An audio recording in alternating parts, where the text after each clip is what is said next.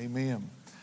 In our men's lunch, our call has been, all of these years, our call has been to be men of God, to be men who are bold, to be men who stand for the glory of the living God, to not be ashamed, but to stand for Jesus Christ, to point to the gospel of Jesus Christ, to stand on His truth. And that has been our call, that has been our purpose, that has been our desires, that we would truly be men of God, men who will stand for the truth of Jesus Christ. Now, be very sure today, as sure as we say that, understand that is counter everything in our world. Our world today says fit in.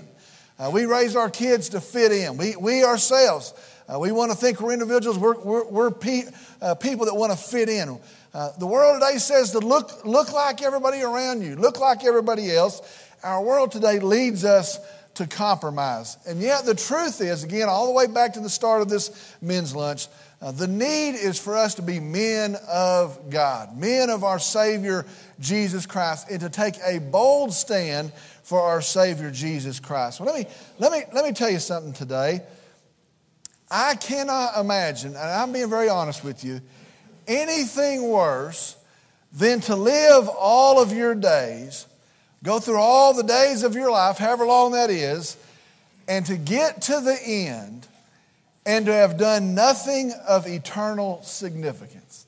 I can't imagine, and I can't even picture that. You could say, sure, I survived, I made it. Maybe you built a business, maybe you made a bunch of money. Maybe you had some fun along the way, maybe you did some things, went to some places. But I can't imagine to get all the way to the end of your days and for none of that to matter because you've done nothing of eternal significance. That's got to be terrible. That's got to be the biggest regret. You know what? I went through these days. I burned up these days. And I absolutely did nothing of eternal significance. Well, today in our men's lunch, we're in the second week of looking at the life of King David. We started a couple weeks ago. We've missed a couple weeks. But today we're going to pick that back up. And we're going to see the difference between a bold man and just a man. We're going to see the difference between a man that attempts and accomplishes great things and a man that just survives. A man that is successful in living for an eternal purpose, a man that has a purpose, or a man that just exists. You know what? I'm afraid a whole bunch of us have just gotten into patterns, have just gotten into routines. You know what? We're making it to Friday, and we're trying to make it to retirement, and then we're trying to make it to the coffee shop, and weeks are going by, and we're not having our eyes set on making an eternal difference. Well, today in our account, a whole bunch of verses, we're going to see the difference in a man that does bold things for the glory of God and a man that just exists. Now, today is a large account. It's probably for sure that one of the best known biblical accounts. It is probably for sure the best known account about David. I'm going to read this account. It's the account of him as he kills Goliath. And then I'm going to pull out some things along the way. And then I'm going to kind of pull out the main thing at the end. Now, I'm in 1 Samuel. And the account starts in chapter 17. Again, a whole bunch of verses. And you listen as we move through it. Now the Philistines gathered their armies for battle. And they were gathered at Soka, which belongs to Judah, and they camped between Soka and Azekah. And Saul and the men of Israel gathered and camped in the valley of Elah and drew up in battle array to encounter the Philistines. The Philistines stood on the mountain on one side, while Israel stood on the mountain on the other side, with the valley between them. Then a champion came out from the armies of the Philistines named Goliath from Gath, whose height was 6 cubits and a span. And he had a bronze helmet on his head, and he was clothed with scale armor, which weighed 5,000 shekels of bronze. He also had bronze greaves on his legs and a bronze javelin slung between his shoulders. The shaft of his spear was like a weaver's beam, and the head of the spear weighed 600 shekels of iron. His shield carrier also walked before him. Now, the first thing we see here is we see Goliath. We see these two armies. The army of the Philistines are camped on this side. The army of Israel is camped on this side. And it says a champion came out of the army of the Philistines. Now, I want you to understand what a champion is. A champion was a man that fought to the death. That's what he did. He fought to the death. Now, the fact that he is still alive tells us he was successful. He was good at his craft. He was a killer. This is a man who killed people for sport. He was a killer.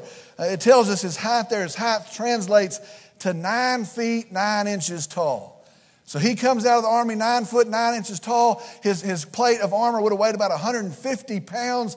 And he walks down and he stands there in the valley. The hired killer, the killer for hire, stands there in the valley.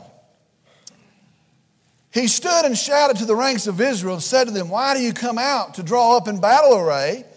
Am I not the Philistine, and you servants of Saul? Choose a man for yourselves and let him come down to me. If he's able to fight with me and kill me, then we will become your servants. But if I prevail against him and kill him, you shall become our servants and serve us." Again, the Philistine said, "I defy the ranks of Israel this day.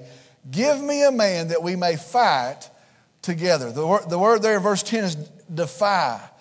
I defy the ranks, the entirety of the army of Israel. That word means this: I publicly challenge you. It comes with an attitude of disdain. It comes really seeking to embarrass them. Every man here, every rank of this army, I defy you to come down and to fight me. He looks at him with disdain. When Saul and all Israel heard these words of the Philistine, they were dismayed and greatly afraid. Now David was the son of the Ephrath of Bethlehem in Judah, whose name was Jesse. That was his dad. And he had 8 sons. And Jesse was old in the days of Saul, advanced in years among men. The 3 older sons of Jesse had gone after Saul into battle. 3 of those sons belonged to the army.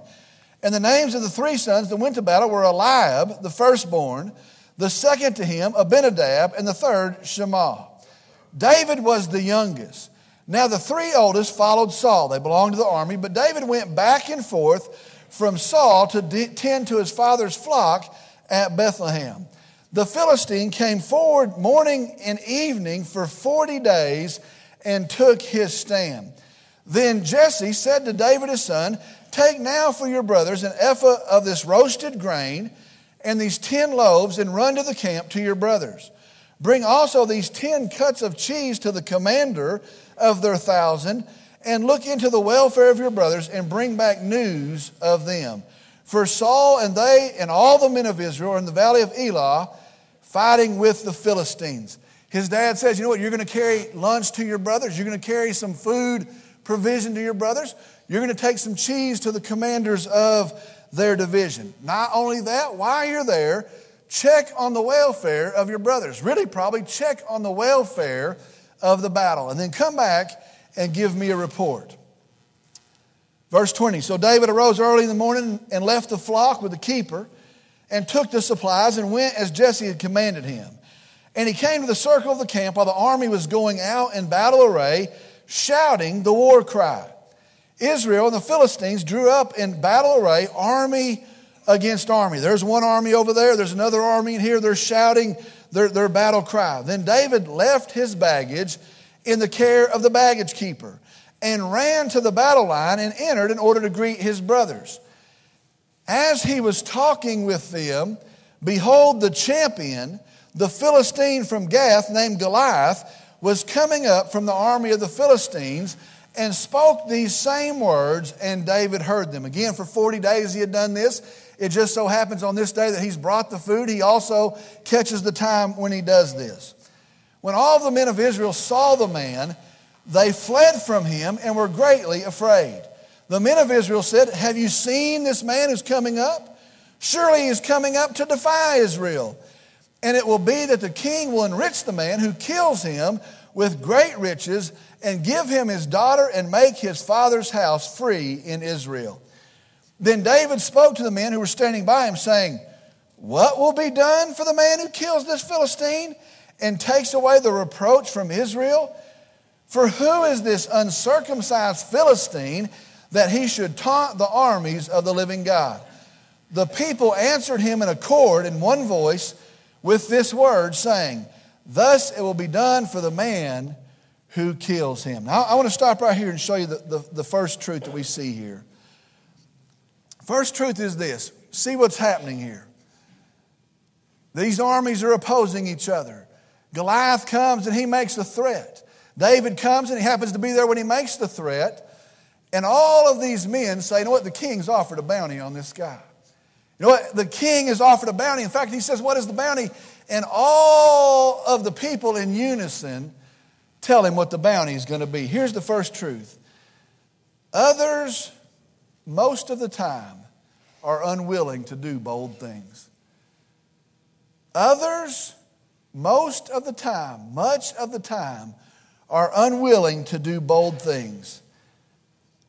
But do it anyway. Do it anyway. I want you to see these folks are all there.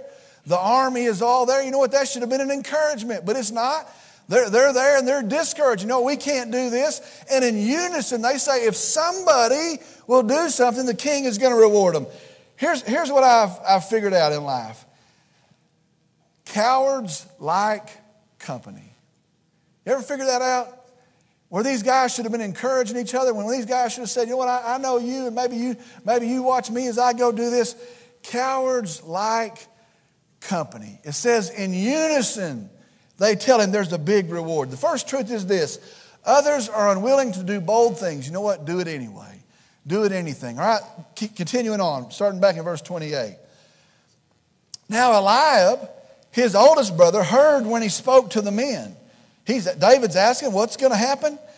And Eliab's anger burned against David. And he said, why have you come down? And with whom have you left those few sheep in the wilderness? He's making fun of him. I know your insolence and the wickedness of your heart, for you have come down in order to see the battle. But David said, what have I done now? Was it not just a question? Then he turned away from him to another and said the same thing.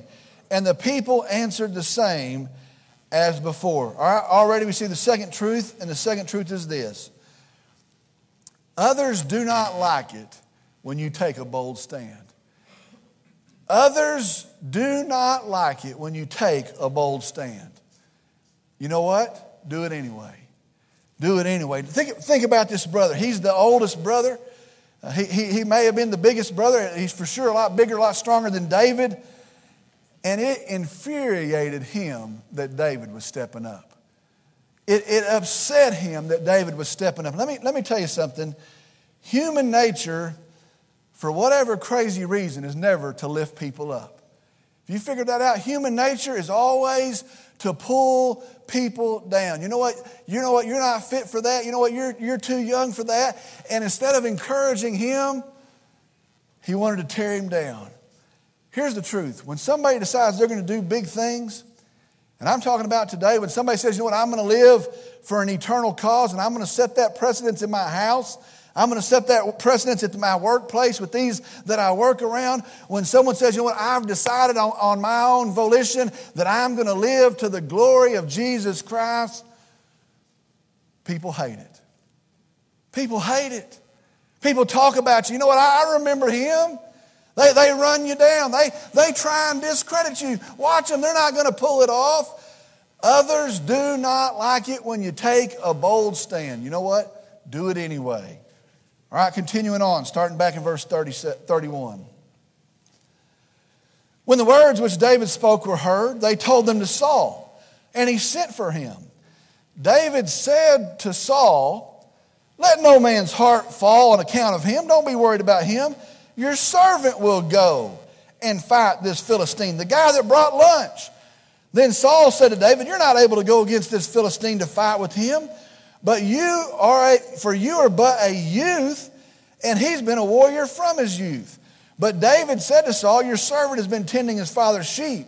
And when a lion or bear came and took a lamb from the flock, I went after him and attacked him and rescued it from his mouth. And when he rose up against me, I seized him by his beard and struck him and killed him. Your servant has killed both the lion and the bear, and this uncircumcised Philistine will be like one of them, since he has taunted the armies of the living God. And David said, the Lord who delivered me from the paw of the lion and the paw of the bear, he will deliver me from the hand of this Philistine. And Saul said to David, go, and may the Lord be with you. Here's the third truth we see already in this account. Third truth is this: others do not think that you're able to take a bold stand. Others do not think that you're able to take a bold stand. You know what? Do it anyway. Do it anyway. I want you to think about Saul. Do you know why they picked Saul as the king? Because he was tall, because he was big. Saul was the leader. Saul was the man. Saul was the king. Saul was the warrior. Saul had killed his thousands, or later is going to be the song that they sing. This is the one that if we want somebody to go, we're sending the big one. We're sending Saul. If we need a leader, he's the leader. If there's going to be a fight, we're going to send him to the fight. And yet he seeks somebody else to go. And when he finds him, you know what he says? You can't do it. You're a kid. You're a youth. This guy, he's been killing people since he was a kid, since he was a youth. You can't do it. Let me tell you this. People today will say to you, you know what, I've decided to live for Christ. You know what, I've decided to make an eternal difference. And people are going to say, you know what, you're not good enough. People are going to say, you're not smart enough. People are going to say, no, you can't speak. No one's going to listen to you. You know what, you don't know the Bible. You don't know the Bible like that. You know what? We know your past. We know what you've done. We know all the sins that you committed. You can't do it. The world says when somebody decides to do a bold thing, you can't do it. You know what? That doesn't matter one bit. Do it anyway. All right, the account continues, verse 38. Then Saul clothed David with his garments. What a coward. Wear my stuff. And put a bronze helmet on his head and clothed him with armor. David girded his sword over his arm and tried to walk, for he had not tested them. So David said to Saul, I cannot go with these, for I have not tested them. And David took them off. He took his stick in his hand and chose for himself 5 smooth stones from the brook. And he put them in the shepherd's bag, which he had, even in his pouch. And his sling was in his hand, and he approached the Philistine. Now listen, this isn't a kid's story. This isn't something that some nursery rhyme that we're going to paint somewhere in somebody's nursery. This is an actual physical, historical event. There was a time a 14-year-old kid set aside the armor of Saul and he picked up 5 stones and he put him in his pouch. And you know what? He approached the Philistine. Then the Philistine came on and approached David with the shield bearer in front of him. When the Philistine looked and saw David, he disdained him. He couldn't stand him, for he was but a youth and ruddy and handsome in appearance. They send this kid out to fight with me. The Philistine said to David, am I a dog that you come with me at sticks? And the Philistine cursed David by his own gods. The Philistine also said to David, come to me, and I will give your flesh to the birds of the sky and the beasts of the field. Listen to this. Then David said to the Philistine, you come to me with a sword and a spear and a javelin. But I come to you in the name of the Lord of hosts, the God of the armies of Israel, whom you have taunted. This day the Lord will deliver you up into my hands, and I will strike you down and remove your head from you. Sometimes we forget the second half of this. And I will give the dead bodies of the army of the Philistines. Listen, he tells them, I'm not going to kill you. I'm not only going to cut your head off. I'm about to take out this whole army. And I will give the dead bodies of the army of the Philistines this day to the birds of sky and the wild beasts of the earth, that all the earth may know that there is a God in Israel. That all the earth will know that there is a God in Israel. And all the assembly may know that the Lord does not deliver by sword or by spear, for the battle is the Lord's, and he will give you into our hands. Now listen to this. Then it happened when the Philistine rose and came near and drew near to David, that David quickly ran toward the battle line to meet the Philistine. And David put his hand into his bag and took from it a stone and he slung it. And he struck the Philistine in his forehead. And the stone sank into his forehead so that he fell on his face to the ground. Listen, thus David prevailed over the Philistine with a sling and a stone. And he struck the Philistine and killed him, but there was no sword in David's hand. Then David ran and stood over the Philistine and took his sword. He took Goliath's sword and drew it out of his sheath and killed him and cut off his head with it. Sometimes we forget, you know what, he said he was going to cut off his head. You know what, he stands in victory over this big warrior, and he cuts off his head. When the Philistines saw that their champion was dead, they fled. The men of Israel and Judah arose and shouted and pursued the Philistines as far as the valley and the gates of Ekron, and slain Philistines, listen to this, lay along the way to Sharam, even to Gath and to Ekron. The road is full of dead bodies. They pursue this army and they take them down and they kill them, and the road is filled with dead bodies. And the sons of Israel returned from chasing the Philistines, and they plundered their camps. Then David took the Philistines' dead head and brought it to Jerusalem, but he put his weapons in his tent. What is the point to all of that? That's a pretty awesome account. What's the point to all of that? What are we to take away from all of that? And let me just tell you, I hear all kinds of application. I hear all sorts of stuff. What is the point to all of that? Well, let me tell you today, we're about done. Let me tell you this. Let me tell you what it's not. It is not that we're going to go out and kill a bunch of giants. It is not that we are strong, and it is not that we are brave. I hear whole sermons about you are strong and you are strong and you are brave. Listen, it's not that you're strong. It's not that you're brave. It's not that you can't lose. I hear folks say, "Oh, you can't lose. You can't lose." That's what this tells us. You can't lose. It's not even about us. Did you hear what I just said? This whole account is not even about us. In fact, really, it's not even about David. This whole account, listen to me, is about the one true living God. That all the world would know there is a living God. This whole account is about our God. Let me read some verses back to you.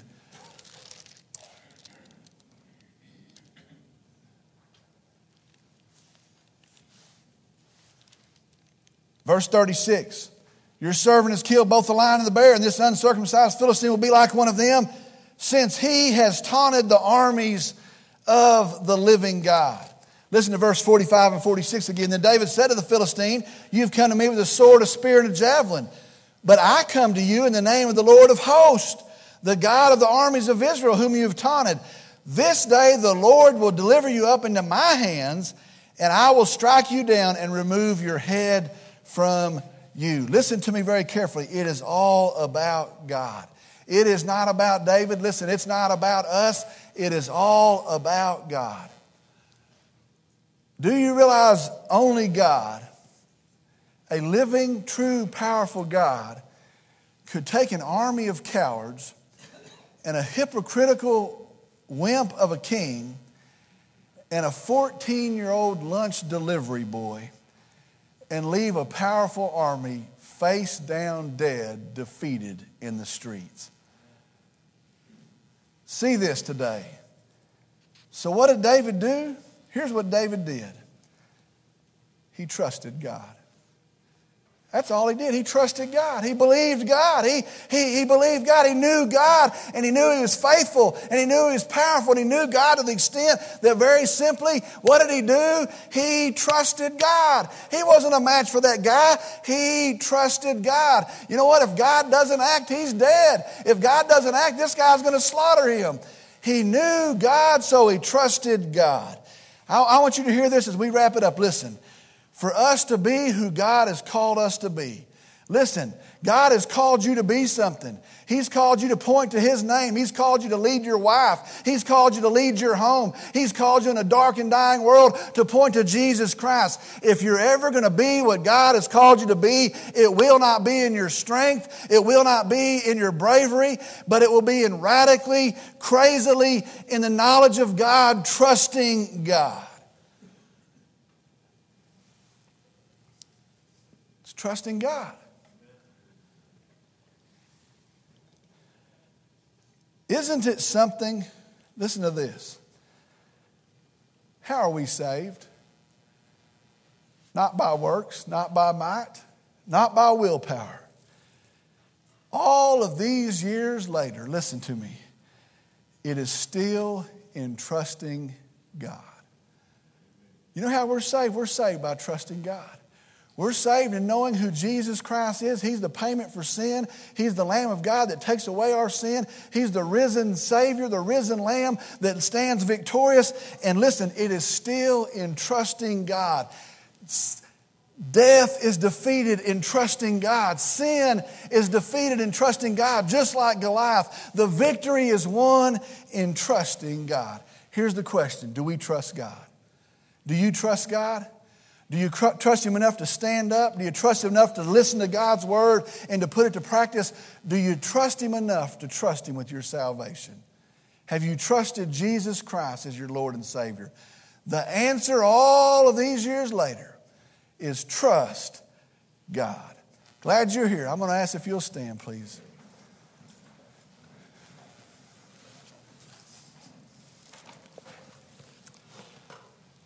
Glad you were here. Be back next week. Bring somebody with you. Let's pray. Dear Father, we come and I'm thankful for you. And I'm thankful as I read about David that we're going to see he's a terrible sinner. We're going to see he has good intentions. He messes up. But we see that he knew you. And Lord, I pray for the men in this room as we sit here today that we would long to know you to the extent that the world loses its significance, to know you to the extent that the world loses its pull, to know you to the extent that we become faithful, bold in knowing you. Lord, I pray for some here that don't know you as their Savior. I pray that in the truth of the gospel that there's forgiveness in Jesus. Today they look to you as their Savior. Lord, I pray for us here as men that are husbands, men that are employees, men that are maybe retired, men that are granddads. I pray that there will be a people that are bold and that the fruit of their life is that there is a living God, the truth proclaimed. Lord, help us in that. Empower us in that. Forgive us where we fail to mess that up, but use us moving forward. Lord, we tell you we love you. We thank you. We praise you. And I pray all this in Jesus' name. Amen.